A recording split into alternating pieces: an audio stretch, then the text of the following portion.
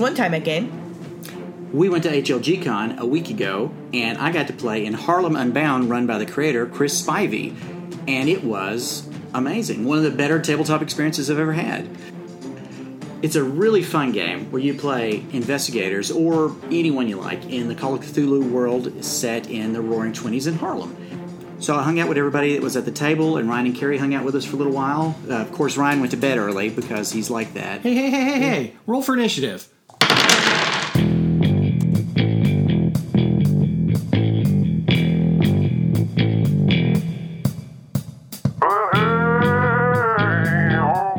Welcome to On a Roll, the podcast that helps you level up your role-playing game. Tabletop, LARP, mush, and everything in between. We're not better gamers than you. We just all have different experiences to share. And maybe we can help you have more fun at your game. Because the only way to win at a role-playing game is to have fun. Or all talk in unison. Talking in unison's great. And it will help you win your role-playing game. Yeah. I'm Ryan, I'm the curmudgeon. Joining me, as always, is Carrie, the legend. And Jason, the favorite, and also the one who's changing over to night shift Monday, so I have to stay up all night tonight and get caught up on the podcast episodes. Amazing. Well, I guess let's just do some quick housekeeping, and then we'll get into things. You don't want to do housekeeping? That's why I do a podcast. That's right. We can be found at thehonorrollpodcast.com. iTunes, Stitcher, etc. Etc. Etc.com. No, we have no idea what that is. We better not say that. We're also on Twitter at On a Roll Podcast and Facebook.com/groups/On a Roll Podcast. Or you can send us an email if you want at hosts@honorrollpodcast.com. And of course, you can go on Patreon and become a backer at patreon.com/honorrollpodcast. So let's go ahead and talk about that. Carrie, why don't you give us a report on our Patreon backers? We have them. Whoa! It's super duper exciting. And we have a new one. Who? I don't know who this guy is. Oh, that's right. I talked to him the other day. Okay, you did. So you know him and I don't. His name don't. is Noah Coltrip. Yes, and he said he's been listening to us for several episodes and just exciting. decided to finally Patreon and back us. We appreciate it, man. Thanks. Welcome aboard, Noah. All right. And also, sorry. Yeah. Make sure you join our Facebook group so that you can talk about how great your roleplay experiences. Oh, dear. Yeah. And we'll be sending you the questionnaire at some point. In a timely manner. Just ask everybody how timely we are. That's pretty good. We do pretty good. We're getting better. That's right. So we've also got Cameron Pruitt. Yes, he's my favorite. Is he still sending you Pepsi? He does. Oh, He sent me a butterfly Pepsi. Well, I don't know what that is. Is that a flavor? No. He sent me. It was a magnet, and it's made out of cans, but it's a butterfly. Oh, that's cool. It is very cool. I squealed when I opened it. We also have Lost Colonies. Hey! If you're in the DC area, go to Lost Colonies. Joe, we would love to hear from you. If you could post on our Facebook group, we want to know how your first game went, because we know that game happened while we were in Atlantic City. And we know that because we tried to coordinate to maybe stop and get coffee with you or something on our way through, and you were like, I can't, I'm LARPing. I'd rather LARP. I believe he said that was the first full weekend Block for LARP he's ever run. That's awesome. Wow. And he is still with us. There you go. Congratulations. You made it. We also have Ryan Martin. Yay, Ryan, my favorite Ryan. That's right. And we have Drew Stevens, who's fallen into the mush pit, right? Oh, Drew's been mushing with me. Right? It's super exciting. I like his character. It's very fun. What's his character's name? I can't tell you. You have to come mush with us and figure it out. Well, let's talk about Brian Fox instead. I don't think I mush with Brian Fox. I might. He should start mushing. He should too. Yes, absolutely. We need to start the On a Roll mush. There you go. Oh, no. That's our next plan. Oh, no. And then we have Mixmaster Hut. Mixmaster Hut? Yeah. That's true. That's like my big she's my job favorite. is to come up with fun names for her. Uh-huh. All right. Well, if you want a shout out, we'd love to give you one. And you can get one by helping us keep this show on the air by becoming a patron at patreon.com/honorrollpodcast. There's all sorts of good stuff you can get by becoming a patron. And some of those include us saying your name on this podcast, making you part of the interwebs for all eternity. Right. And that is invaluable. It's so valuable. It's invaluable. That's right. That's right. All right. Well, when last we left our intrepid adventurers, we were actually not at this table. We were not at this table. We were at a completely different table. We were at a table at HLG Con. And it was round, and that was difficult for me to deal with emotionally. It was really strange. I felt like we kept talking in circles. So there was one small, tiny problem other than getting to talk to a million amazing people that made us feel dumb compared to them. Yeah. There was a tiny technical issue. Is that correct? There was. So today we're kind of doing a little bit of a wrap up on HLG Con, and then we're also going to play for you. We're going to end with our interview with the creator of Harlem Unbound, Chris Spivey. But there is an audio issue, and so we just want to give you a warning before you get to that part that you may have to turn your audio up a little bit. It may be a little hard to hear because one of our microphones for some reason did not record. So just as a heads up, so we don't need hate mail letting us know that our mics were messed up, because guess what? We know. We already hate ourselves. Yeah. We do. It was very... Yep. So I've made some adjustments and did the best I could, and it's listenable, but just be aware that it is not. It doesn't sound as pretty as we normally do. But I don't need anybody to worry. You can hear me just fine. Jason sounds great. Because I'm always way too loud. So you can pick me up at mics in podcasts that aren't even ours. That's right. That's right. So we went to HLG Con, which is the High Level Games Convention, and it was in Atlantic City. We all drove like 12 hours to get up there. Whoa, yes. It was a drive. It is a drive. It is a drive. You want me to tell you something funny? Sure. Flights out of Atlanta were $100 round trip.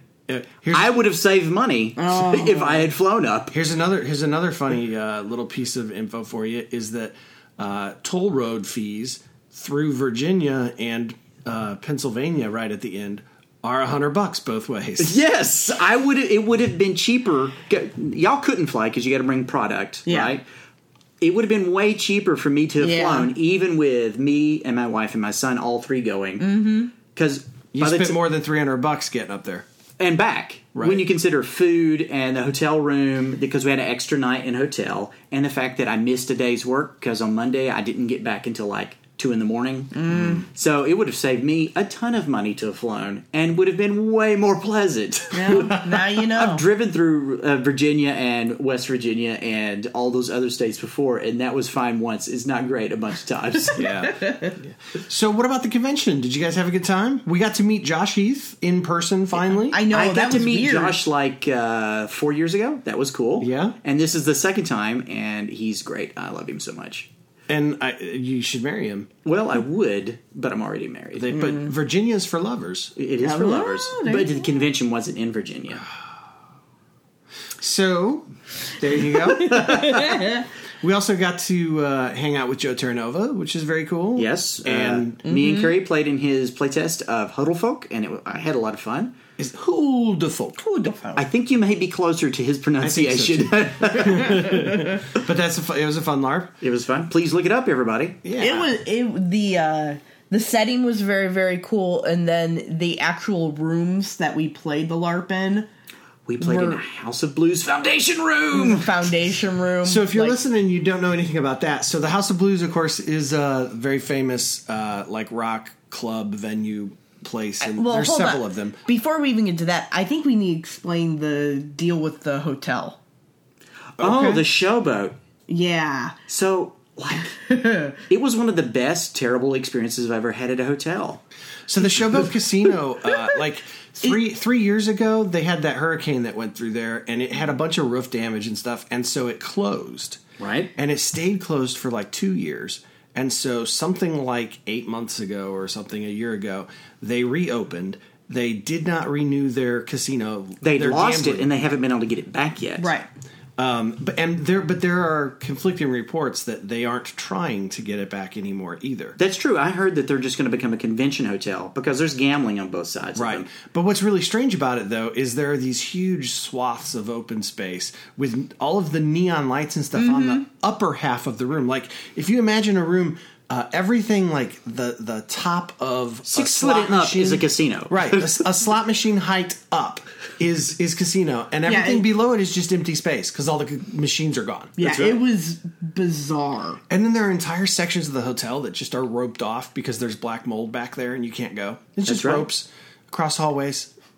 But you know what? The staff that I interacted with directly were really pretty good. They were kind of like, hey, we're all in this together. There's only like 3 of us here. So we're We're gonna gonna do our best. We're going to do our best. They have a bar that's right on the boardwalk in the back of the place. The surf bar? And Yeah. at one point we were in there, and it was like there was like 6 people in there, and they were like 5 of them were us, and then there was like one person behind the counter, and it felt like there's a season of Fear the Walking Dead when they break into a big old hotel and they just like. There's still liquor behind the counter, so somebody just goes back and they start serving, and that's what it felt like. It was like this completely Absolutely. abandoned hotel that we just helped ourselves to. Yeah, it was, Pretty awesome. and yeah, it was. The whole experience was just surreal. Well, you know what's crazy is they had just remodeled the House of Blues part, is my understanding. So let me rephrase that. A lot of that was new, but then all the upstairs stuff was not new. Right. And one of those rooms was the Foundation room. There you Now, go. the House of Blues was still not open. Right. Okay. But the Foundation room is basically, it's like the VIP celebrity room that several of the House of Blues locations have. And so it's really set up like a long hallway with a bunch of little cubbyhole alcoves where there are like restaurant booths, basically. Perfect for LARPing, Except though. for it's not restaurant booth because it's like pillows in like it felt like there should have been belly dancers everywhere. It's like the spot, but there are all these little alcoves where like the celebrity would sit with their posse, yeah, Right. and nobody else would bother them. right. Okay, I want to talk about the fact that the design of the room is, what if we covered everything with beaded quilts? And that's true. All of the walls, everything is covered with beaded quilts. And my understanding is all of the Foundation rooms are like that, but most, like every other Foundation room except for this one, had actually had the quilts replaced at some point because they wear out. Sure. And these were all the originals. That's such a weird thing to say, though. Like, hey, what do you want this to look like? And somebody goes, quilts. But okay, but it's do not this. like grandma's quilt. No. It's like very like Easter, like belly dancing. Like I don't. It's almost Right. decadent feeling. Yeah, and it's so over the top that you don't go. Yes. You walk in there and it's like so much. There's so many sequins. Stunning. Yeah, and it was just bizarre And cool. and cool. It was the but- coolest. Like, I've gotten to LARP in some cool rooms. That is the coolest one I've Yeah, ever it LARPed was. in And the my thing life. the other thing about Foundation rooms is that if you are not a rich celebrity, you should never see inside one. And we were throwing paper, rock, scissors in it. I know. I was like, No. We were drawing 1 through 10 cards. no, So, maybe you were. I was just Yeah. randomly playing Just paper playing. rock. all right. wrong Well, with you? let's go ahead and move to combat rounds then.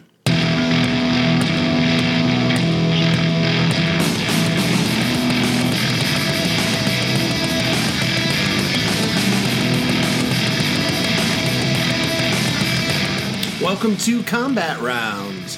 Today our topic is Harlem Unbound Harlem Unbound. by Yeah. Mastermind Chris Spivey. This is our sleep-deprived episode. So we're gonna play the interview we had with him in a few minutes, but first I wanted to just talk because Jason, you actually got to play the game, and Carrie Yes. and I got to watch quite a bit of it. Yes. So I want to just talk a little bit about how this game is more than just a role-playing game, but it's also a study in culture and diversity. Absolutely. You know, it's set in the 1920s in Harlem, which was, of course, the Harlem The Renaissance. jazz renaissance. And it's a really interesting time in history that a lot of people don't cover. I certainly never studied it. And it was fun getting to play in an era that I'm not accustomed to. But also, you know, there's no point in beating around the bush. One of the big things about the game is the fact that everybody plays a black character. That's the default. Every person in the setting is considered to be black unless it is noted otherwise. So it kind of is groundbreaking in that sense because when you are playing Dungeons and Dragons and you walk into a tavern and the dungeon master is like, You know, if there's a bartender at the Right. bar, like the assumption is, unless you're told otherwise, it's a human, and it's generally just assumed it's a white human. Which is crazy because, you know, the Dungeons and Dragons universe is, even without racial diversity, is incredibly diverse. It's meant to be. Right. You should be able to play anybody you want to, but because... Well, I think society, we've been trained to always automatically assume everyone is Caucasian unless... Right, white is the default. Or we assume it's what we are. Yes, Yeah. absolutely. And that breaks into Well, a little you know bit what? of the conversation about how gaming as a whole is not as diverse as we'd like it to be. There is another discussion to be had there about how we assume that it is whatever we are. I don't believe that's true. I think that one of the weirdest things that happened during the game was that, knowing that the default setting for Harlem Unbound is that everybody you meet is black, many of the people that I played with that day were African American, and they constantly ask, is this person black? Because for their entire gaming experience, it's always been the default to say the opposite. And that was a weird experience for me. Because obviously I didn't want to say anything one way or the other because I'm not, it's not my story to tell. Right. That was the first time I've ever gotten to play with a table that diverse, and I hate that. It's just unfortunate that most of the people I get to play with in this area are white dudes. Right. It's the truth, though. It's the truth. I know what you mean, but it's like, white people. Well, you know what? It's something I think about a lot as somebody who would like to design, and I think, well, how do I make it so that my default isn't very specific and unintentionally racist by exclusionism as opposed to by including themes that are racist? Yeah. I think you're absolutely right, and I think the only way to do that is include that. Absolutely, you have to think about it. You've got to think about that. And that table was amazing. There were several people there who were African American. Right. The table was at least half female. I think exactly half female. Okay. There was a person there who was Latino or Hispanic. Yes. I hate to guess that incorrectly. Sure. Was a person of color. Yep. There's a couple of white guys at the table. That's right. Right. And one of them was really young. One of them was married to one of the African American ladies who was playing at the table. So it was an incredibly diverse little gathering. You know what? Another thing is, it was probably a cool insight into tabletop role playing because about half of us were incredibly experienced at LARP or tabletop, some sort of role playing, and there was a couple people who were brand new, as far as I could tell, was my understanding. And that's always fun to do because people who are new have a different energy, right? And that's always fun. I love it. They have an awe. Oh yeah, I'm going to do this. Or even just like, I'm in Harlem. And you're like, well, there's monsters. There's an element to being a brand new player where you're just in awe of the fact that you are creating a story, and maybe you're not someone who is creative in your regular life. Who knows? That's right. So I have so many questions. Okay. So one of the things that is cool about this game is it's being used in a couple of universities to teach diversity and culture. It's been taken into the Met and a few other museums as a cultural and diversity. Also, the artwork is worthy of being put into a museum. That artwork was so gorgeous, stunning. It was enough to buy the book just looking at it. I know. Right. I wish we had gotten to it in time. So there are all sorts of great things about this book, but I looked at the first couple of pages, and he's very just out front. Like the book opens with, "Hey, guess what? Lovecraft was a racist, and so we're going to explore what it's like to be in a Lovecraft story and be culturally diverse." Right. And then there's my favorite part was there's like a whole section on like how not to be Ryan and Jason and role play without inadvertently turning it into something. You don't want to be a caracture. Right. You don't want to But you don't want to be a caricature anytime you're role playing, especially at a tabletop game, for me anyway. Right. But it's funny. No, you know what? That's not true. The only time you can do that is when you are playing what you are. Sure. You can punch up. You can punch up. Yeah. Right. Like, Jason, you can play hillbilly. Well, play a damn good hillbilly. So I play a cranky old lady. That's true, but that you've been doing that your whole life. I know. I've been studying for this role. So I want to ask you, Jason, at playing that game, because I know, well, I'm going to backstep for just a second and just say, we have, sitting here, recording this, Right? we are all being very careful how we speak. Yeah, we want Because we want want to get it right. right. We don't want to accidentally misspeak, because the three of us, we're three white people. Right. And we don't have, we've not faced these troubles.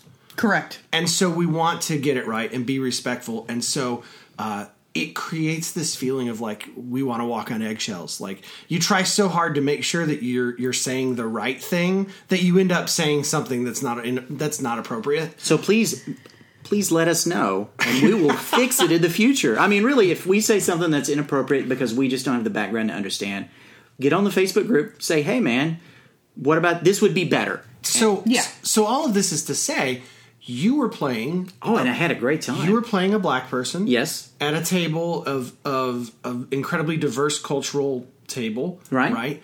And everyone at the table was playing a black person. Yes. So That is the central conceit of the game. Well, I don't know if it's the central conceit, but it's an important part of the game. So what's that like, being the white guy? Well, you know what? It was a lot of fun because everybody at the table understood that I don't have as much diversity as they do. Right. And so they would be very patient. And it was easy to role play when I knew that if I did inadvertently make a mistake, people were just like, "Hey, honey, you messed that up," because that's exactly what that was told. Hey, no, it's not like that. You were called honey about 4 times. To be fair, it was adorable. That's normal for me. So it was kind of set up. Was it prefaced at the beginning of the game? Look, this is a learning experience. No, I don't remember him saying that. Was it just understood? I think it was understood because they knew that everybody was trying to do their best, and I had no problem when he made the table as far as that sort of. Well, I had no problems. But I mean, like anytime one of the two white guys, we would make a mistake, they would just be like, "Hey, just remember, you're a black person in Harlem in the 20s."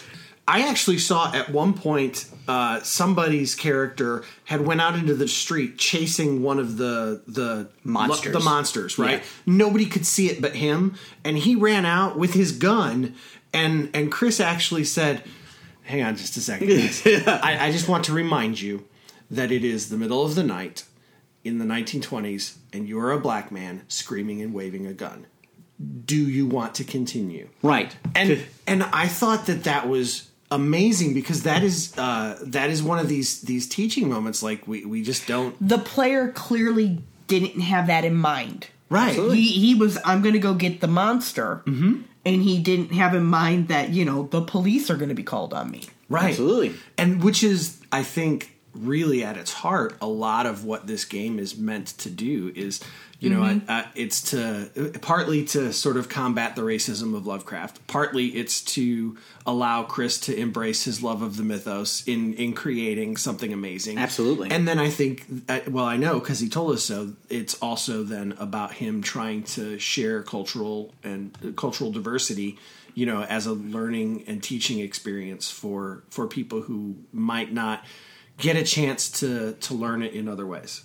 And I think another important thing about the game and what he did was he's pushing the idea of African Americans in role-playing games more towards the norm. Because the more that people publish important, good works, no matter who you are, the more you push the needle towards whatever you like. Right. And so if he likes telling Cthulhu stories set in Harlem, then there'll be more of them because now he's broken the ice. Oh, more people should write books like that. More people should write more diverse stories. And that's exactly what happened. Chaosium picked him up for the second edition. Absolutely. And I believe that he's doing some other work for them too, correct? He is. He's doing... Something was super secret. He couldn't tell us. That's right. He's doing a super secret sci-fi thing.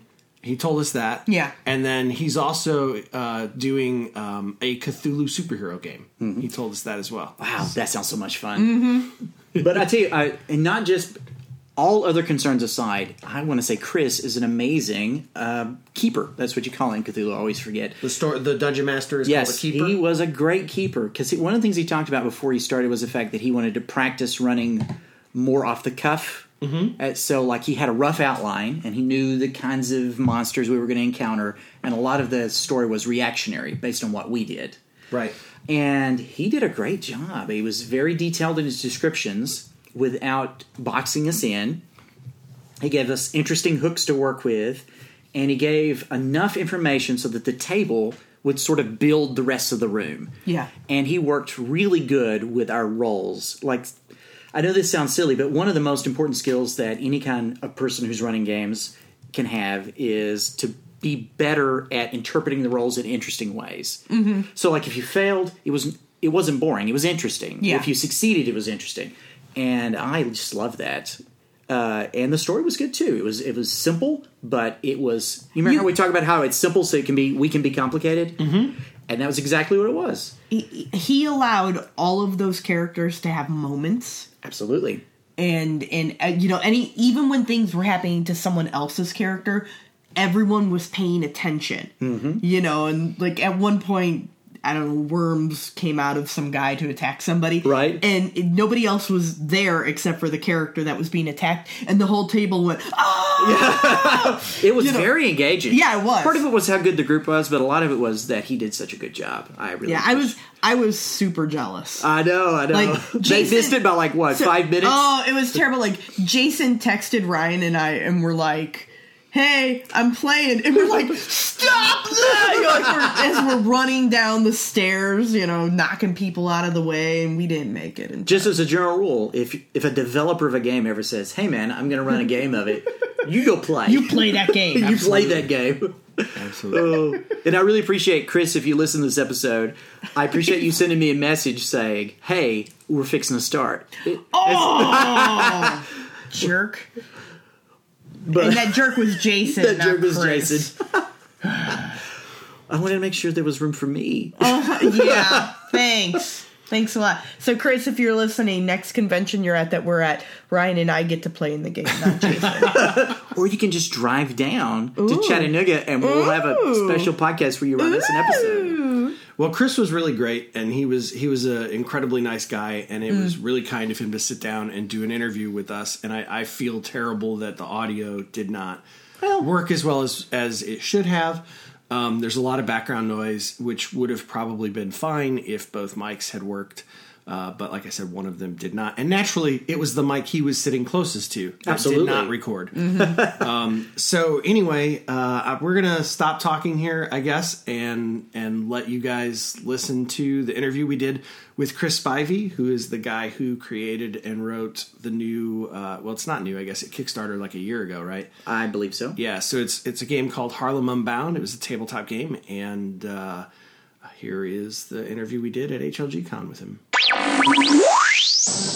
This one time at game, we were at HLGCon. HLGCon, what's that? High level games. So we went to the High Level Games convention in Atlantic City, and I did my hair. Hotel. I did my hair. You did do your hair. Carrie did her hair. I made myself look well. I was doing the song. What song? Bruce's song. What do you mean, what song? I hate you. I don't know. Anyway. All right, well, you're listening to the Honor Roll Podcast, the podcast that helps you level up your RPG. I am Ryan, I am the curmudgeon, and joining me is Carrie the Legend. Hello. And Jason. I'm the favorite and also the one who just bought a new book. You did? Yes, Oh. Harlem Unbound. Hey, we should talk to the guy who wrote this. Let's see if I can find him real quick. Let's do that. Hello. Here he is. Hey! So we are being joined by Chris Spivey. Welcome, Chris. The award-winning designer of Harlem Unbound. Thanks, glad to be here. And I will say multi-award winning.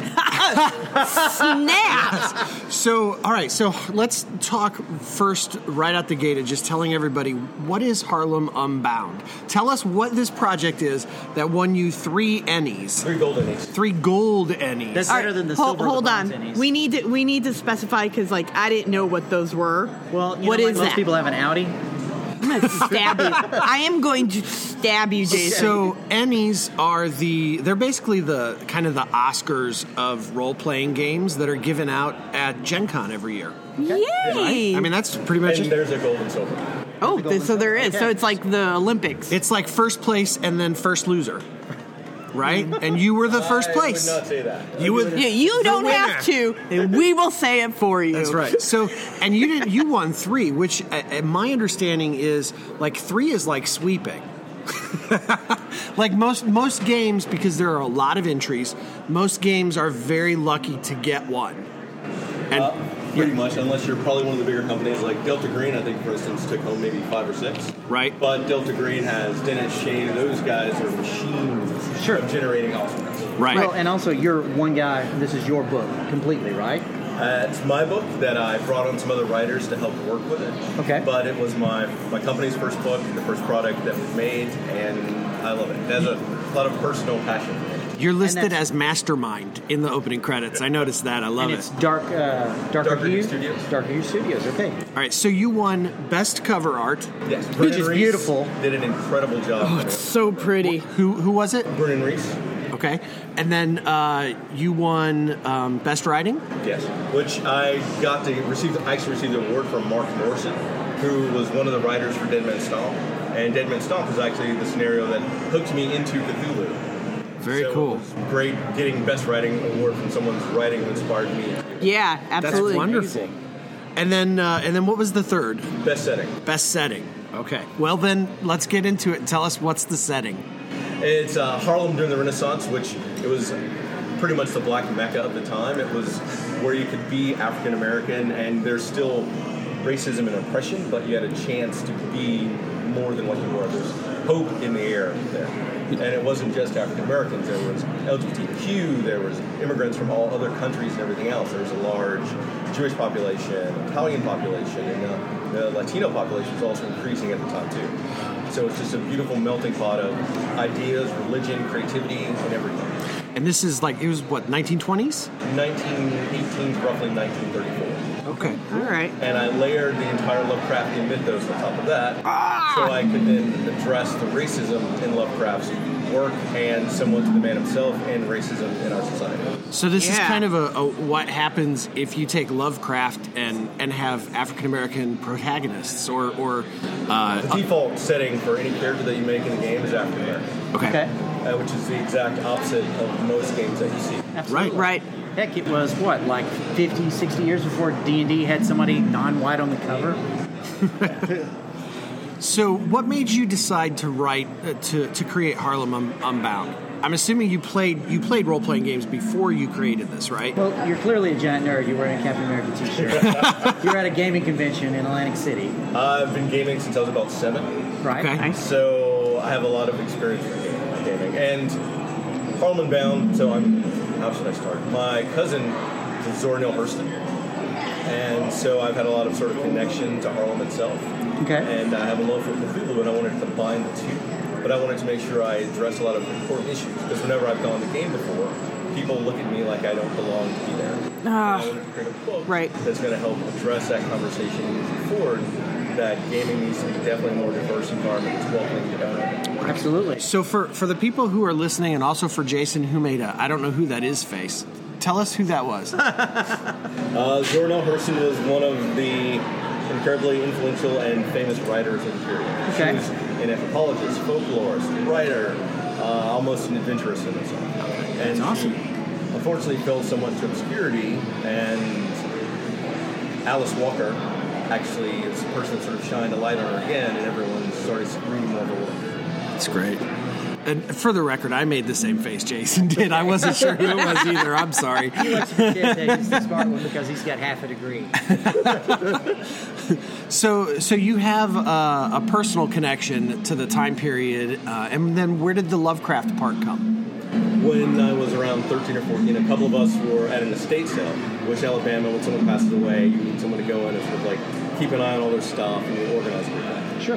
And one of the books they had was complete works of H.P. Lovecraft. And so that night, everyone's sleeping in sleeping bags. I had my flashlight on. I'm reading Lovecraftian horror book in a dead person's house, and the shadows were moving. Right.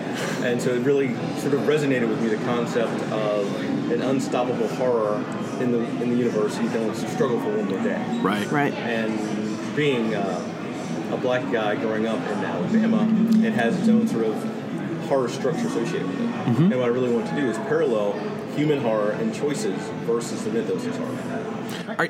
That's really clever. I like that because, while obviously I'm not in your shoes, I can imagine what it must be like to feel like there's nothing you can do, which is exactly cosmic horror. I can't win. I can only fight.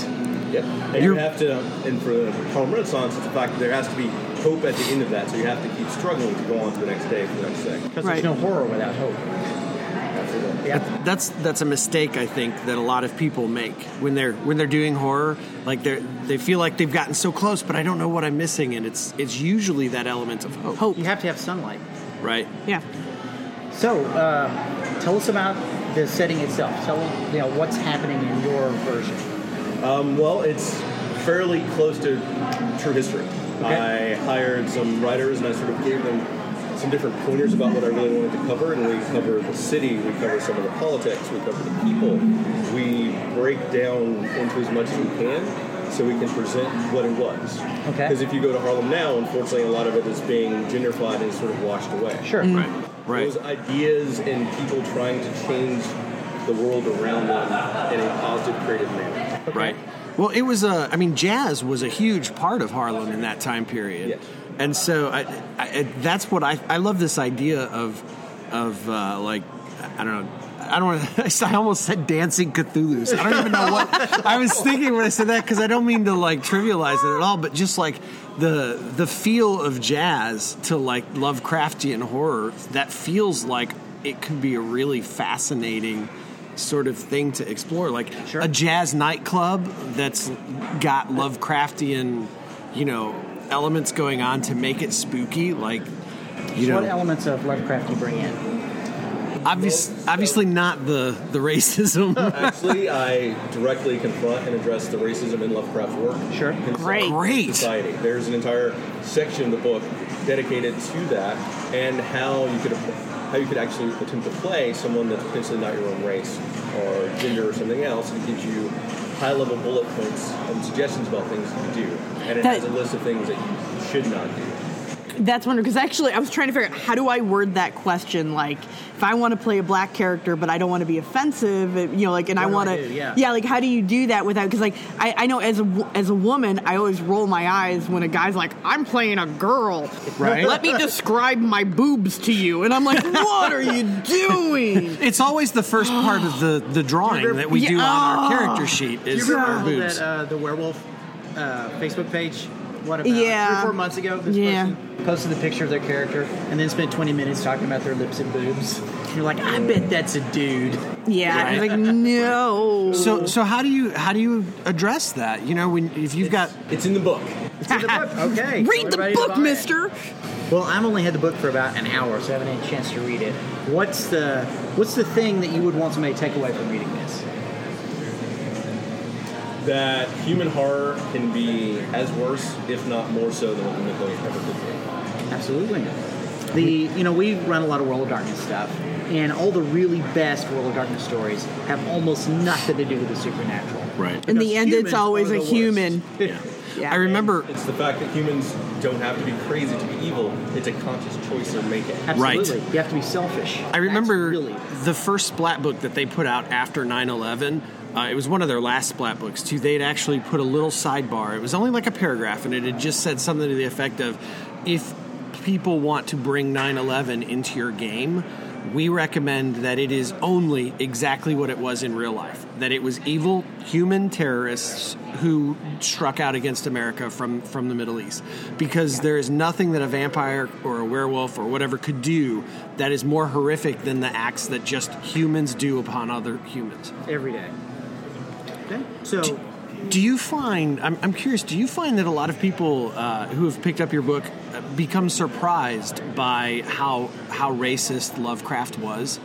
I know that's a strange question, but I know that there are, as someone who is only a casual fan, when I first learned just how horrible he was, I was like, what? How can this be so huge? Because everybody loves Cthulhu, right?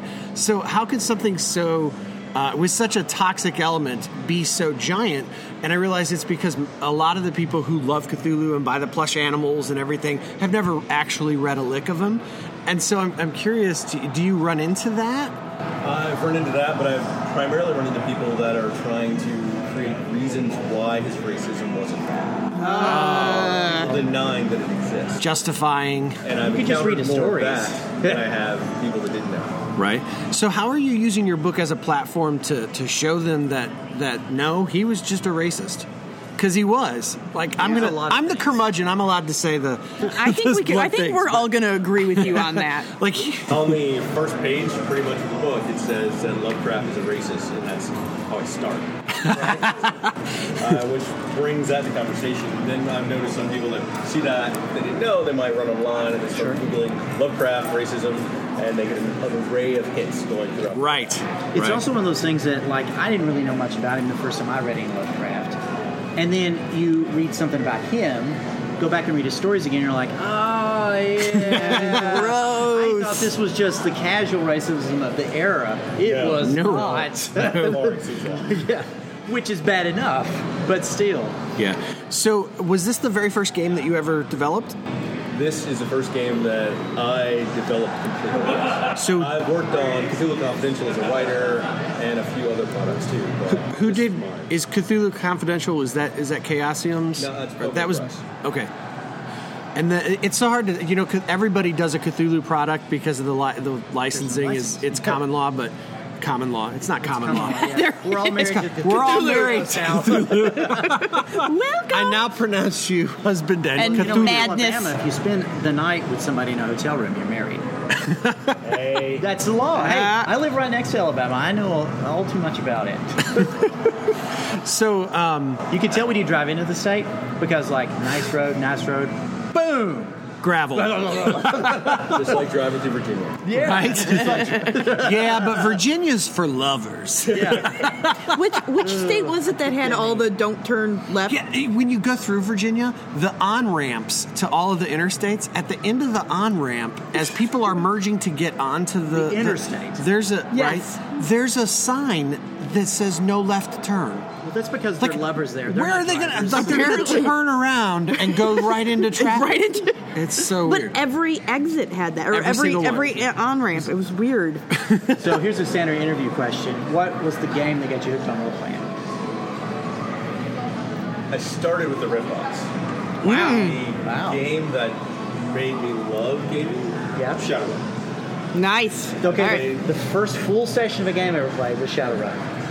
What did you like about Shadowrun? I love the mix of magic, technology, and it has pretty much a very diverse people that was in the book and it's Right. in the art world. Right. And Yeah. as a game of color, that really spoke to me, coupled with a great setting and crunchy mechanics that I used to like about it. Sure.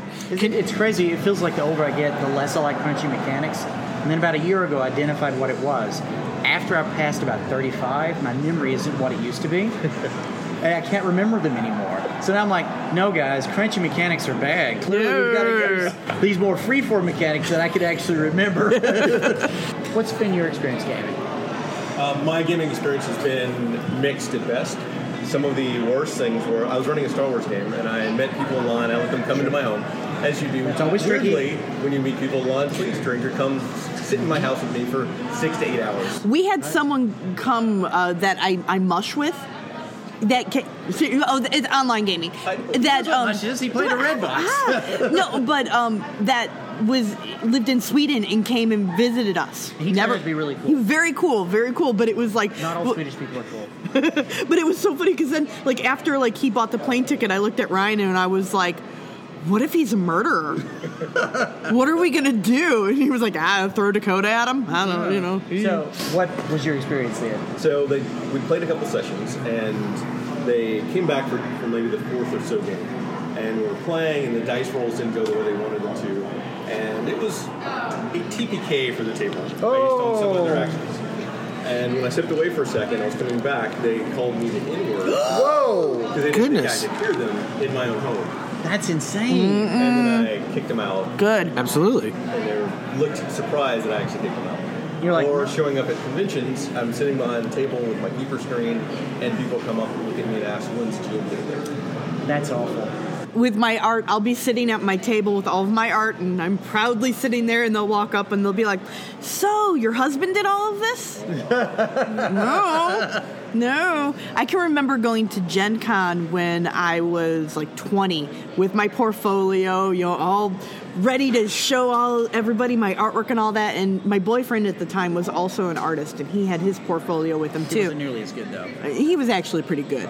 I'm not going to be like that. We broke up, but he was pretty good. But and I remember handing them my portfolio, and they were like, "Oh, you're carrying this for your boyfriend." And I was just like, "Just give that back to me. I don't even want to hear your opinion of my art."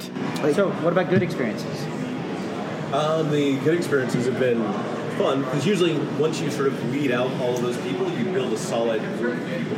Yeah. And they sort of help reinforce everything that you're doing, and they get more and more to the games. For instance, I have some of my players that know how important this is to me, and that they're like retweeting stuff on social media. They're running Harlem Unbound at conventions they go to for me, and it's great. That's awesome. Well, so Harlem Unbound has now been it's been taken into several museums. Yes. And it's being used. Was the college that's teaching it now too? Right. That's the question I was going to ask Okay. before Jason interrupted and tried to finish it for me. There's a university who, the name eludes me because I've been drinking it. Okay. All water, I'm sure. Yeah. Yeah. The professor reached out to me and said, "Hey, I want to use your book in my syllabus to teach to my class about the importance of art fiction and how it can influence and change society. Is that okay with you?" Yes. Of course, I was like, "Well, I don't know." Okay. And so now it's actually part of the university syllabus. It's been taught, and that's a great feeling. Coupled with the fact that I've had history teachers in high school reach out to me and say, "Hey, I'm using this book to talk to my kids about the Harlem Renaissance. It wasn't even on our criteria originally, but we can use this." I love using gaming in education because you can engage with people in a way that just a history book can't. No matter how well it's written, no matter how interesting the stories are, you're not doing them. But when you show somebody a game, they're directly involved, and they're feeling emotions, and they're taking actions that people in the era would.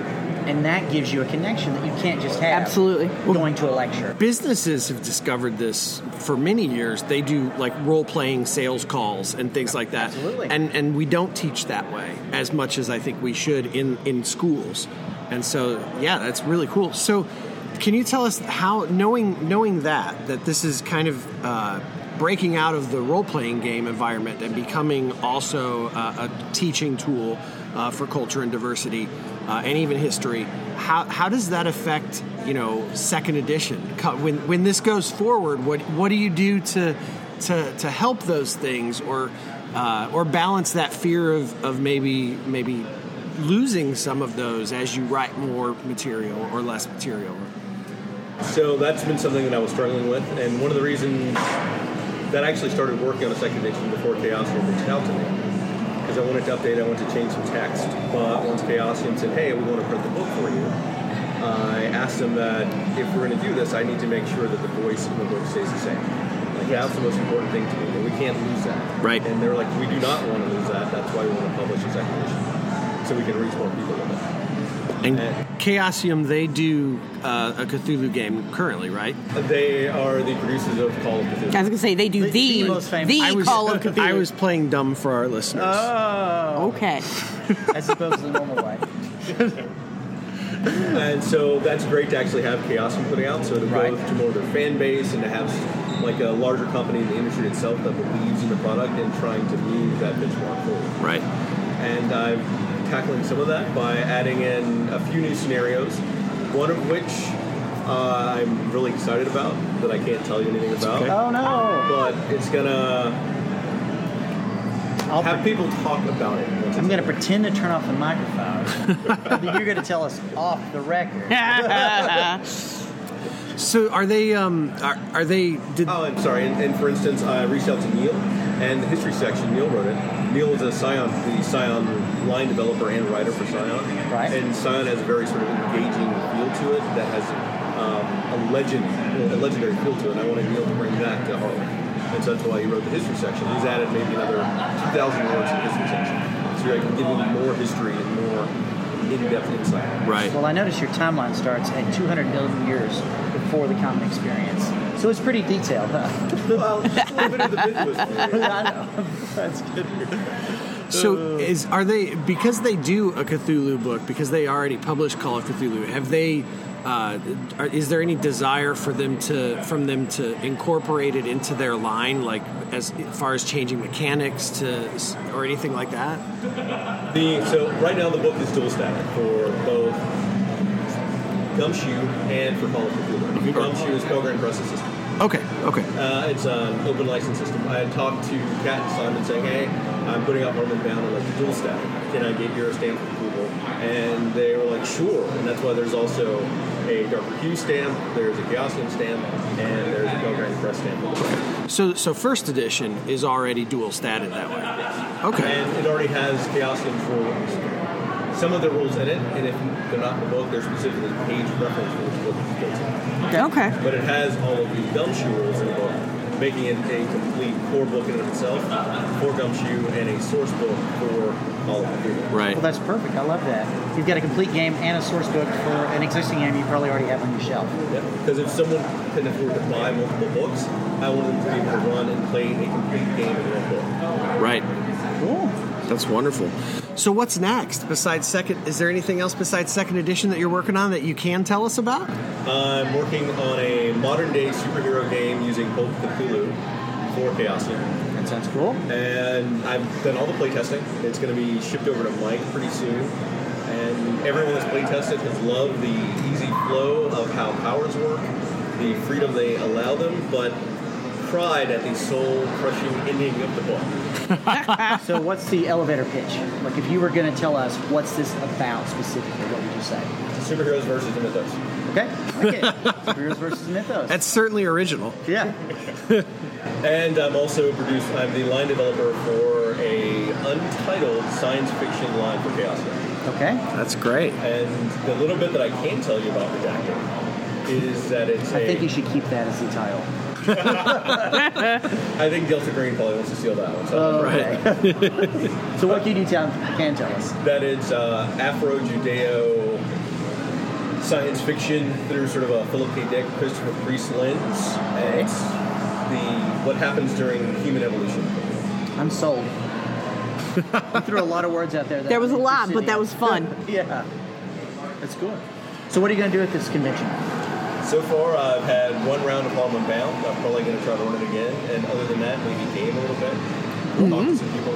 You need to hit one of the LARPs. Tabletop guys need to be tricked into LARPing. It's been over 20 years since I LARPed. That's what happens. People LARP one time, they have a bad experience, and they're like, whoa, those guys. I LARPed multiple times. It was all Vampire, Bruja, Adventure, and Lasombra.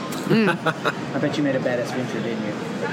Yeah. But I enjoyed Lasombra. Well, we really anyway. appreciate you joining us and sharing your thoughts. Yes. On the book and putting up with us. Ham-fistedly going through this. Really good way of putting it. I appreciate you having me on. Yeah. Is there anything else you want to mention or bring up? So if you get a chance, you should also check out City of Mist. They had a Kickstarter recently, and I'm writing one of the new new districts in their upcoming book. That's great. And if people want to get a copy of Harlem Unbound, I believe most of the physical prints are just about sold out. But I think there's maybe 100 physical first edition books that can be bought from IPR. Is there a website? Independent Press Revolution. All right. Okay. Cool. We'll have to go there and get people to buy more books. Do you have a website you'd like to share for Dark Hue? Feel free to read Darker Hue Studios, or check out my Patreon, or follow me on Twitter for my occasional tweets. But they're real pithy, right? Well, I just had my Doctor Who rundown to get ready for the 13th Doctor, where for 13 days I give you my favorite Doctor Who quotes. Ooh. little snippets. So what was the best one? That would be Sylvester McCoy, and I don't remember it well enough right now to do it all. Is he your favorite Doctor? The 7th Doctor is my Doctor. The later half of the series. Okay. All right. Cool. What about you all? Now that you've got your number spot. He Okay. hates Doctor Who. Okay, let him. I cannot be here anymore. Go ahead. So my question to you on this topic is, Peter Cushing, real doctor or not? No. You knew better. He did know better. Yeah. My favorite is the War Doctor. Nice. It changes every time there's a new doctor. Like right now, the new doctor is my favorite doctor. It's how it always works. I can't. You're like a kid. Whatever's in front of you. Yes, it's absolutely. Okay, have you seen the cycle? Like, new doctor, fuck that. Then you're like, this was pretty interesting. This is the best doctor ever. What? They're gonna kill him off? Fuck that. So That's my cycle every time. truthfully, Let's see. My most experience, because I'm not a gigantic fan like some people are, because I didn't have cable as a kid, so I couldn't watch them, is 9.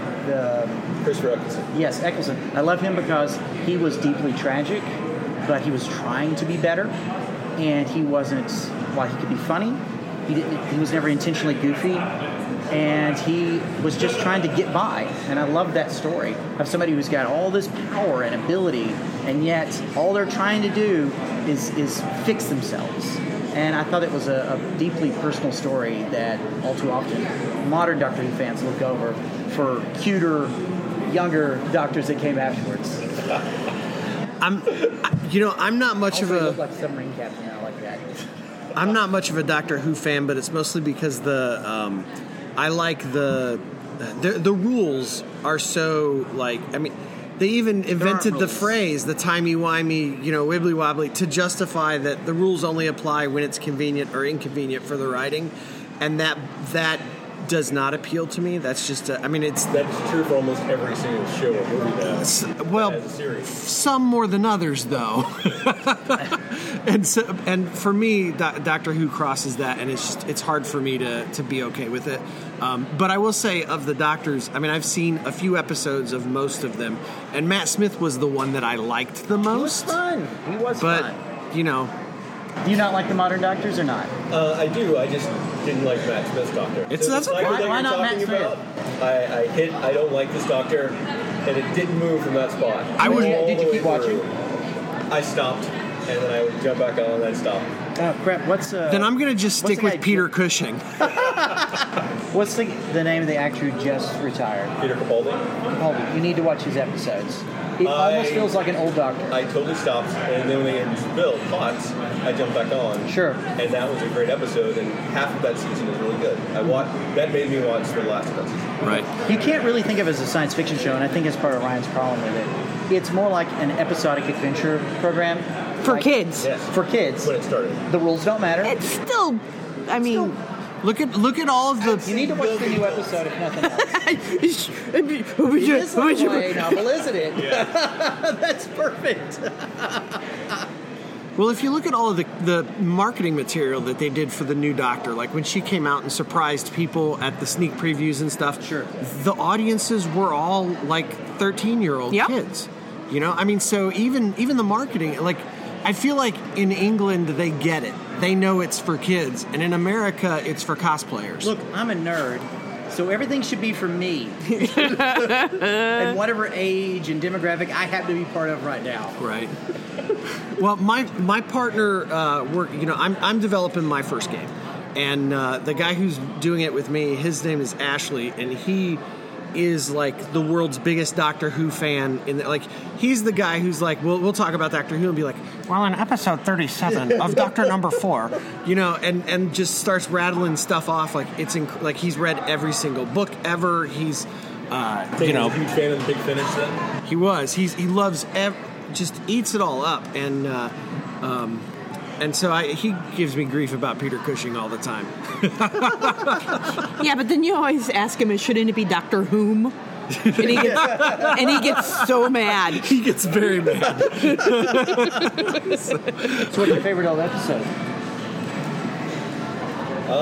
Either Enlightenment, Survival, or Ghostlight.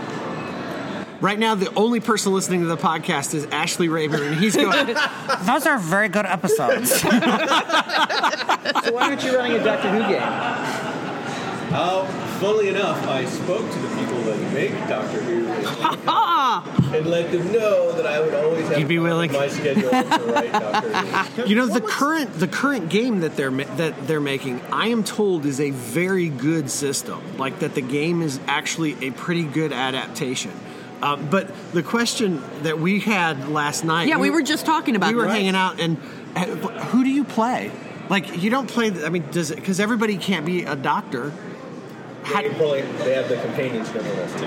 So it's And it's a big universe. Somebody plays a doctor, and then everybody else plays their companion. That or could be fun. if you do your own games, you could have everyone technically Time Lords if you want, because the Time Lords are back, Sorta, kinda. Right, do what we want. timey-wimey.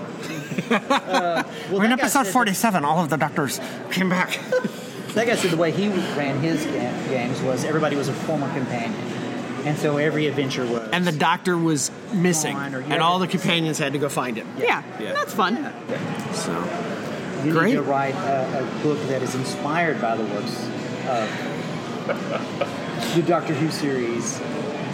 In that way, we could all play. it would be TARDIS Unbound. I don't know. Still the old, I think they were on DMLS, rocking the TARDIS. There you There go. you go. Yeah. Very nice. Well, Chris, we really appreciate you spending time absolutely. with us, putting up with us. And you can find this episode. We'll be online sometime next week, and we really appreciate you spending time with us. Because normally we would have had to write stuff, and it's a lot easier when we're just like, hey man, Talk. what's your thing about your thing? Right? So tell us, wrap us up, Ryan. I did, and then you were started gonna us back say- up no, again. You have to say, and then you get 5 experience. Yeah, you have to give XP. I have to give XP? Yeah, give XP. Okay, well, you know what? Like, Jason, you get 0 XP because interrupting you? for all the entire time. Carrie, you get 10 XP for attendance. Thanks. And 5 XP for travel. Aw. Yeah. Where did you come in from? Virginia. Virginia? Okay, so that's like 3 XP for travel. That's close. We drove 12 hours, so everything's close to us. It's all relative. Yeah. So, and you get, I think you should get like 15 XP for creating a really cool game. That I want to buy. And I think you get like another 20 XP for making a difference, because it's rare to find games that make a difference, and it's something you should be really proud of. Yes. Thank you. So. I appreciate that. It's great. I only needed 6 XP to level up. That's right.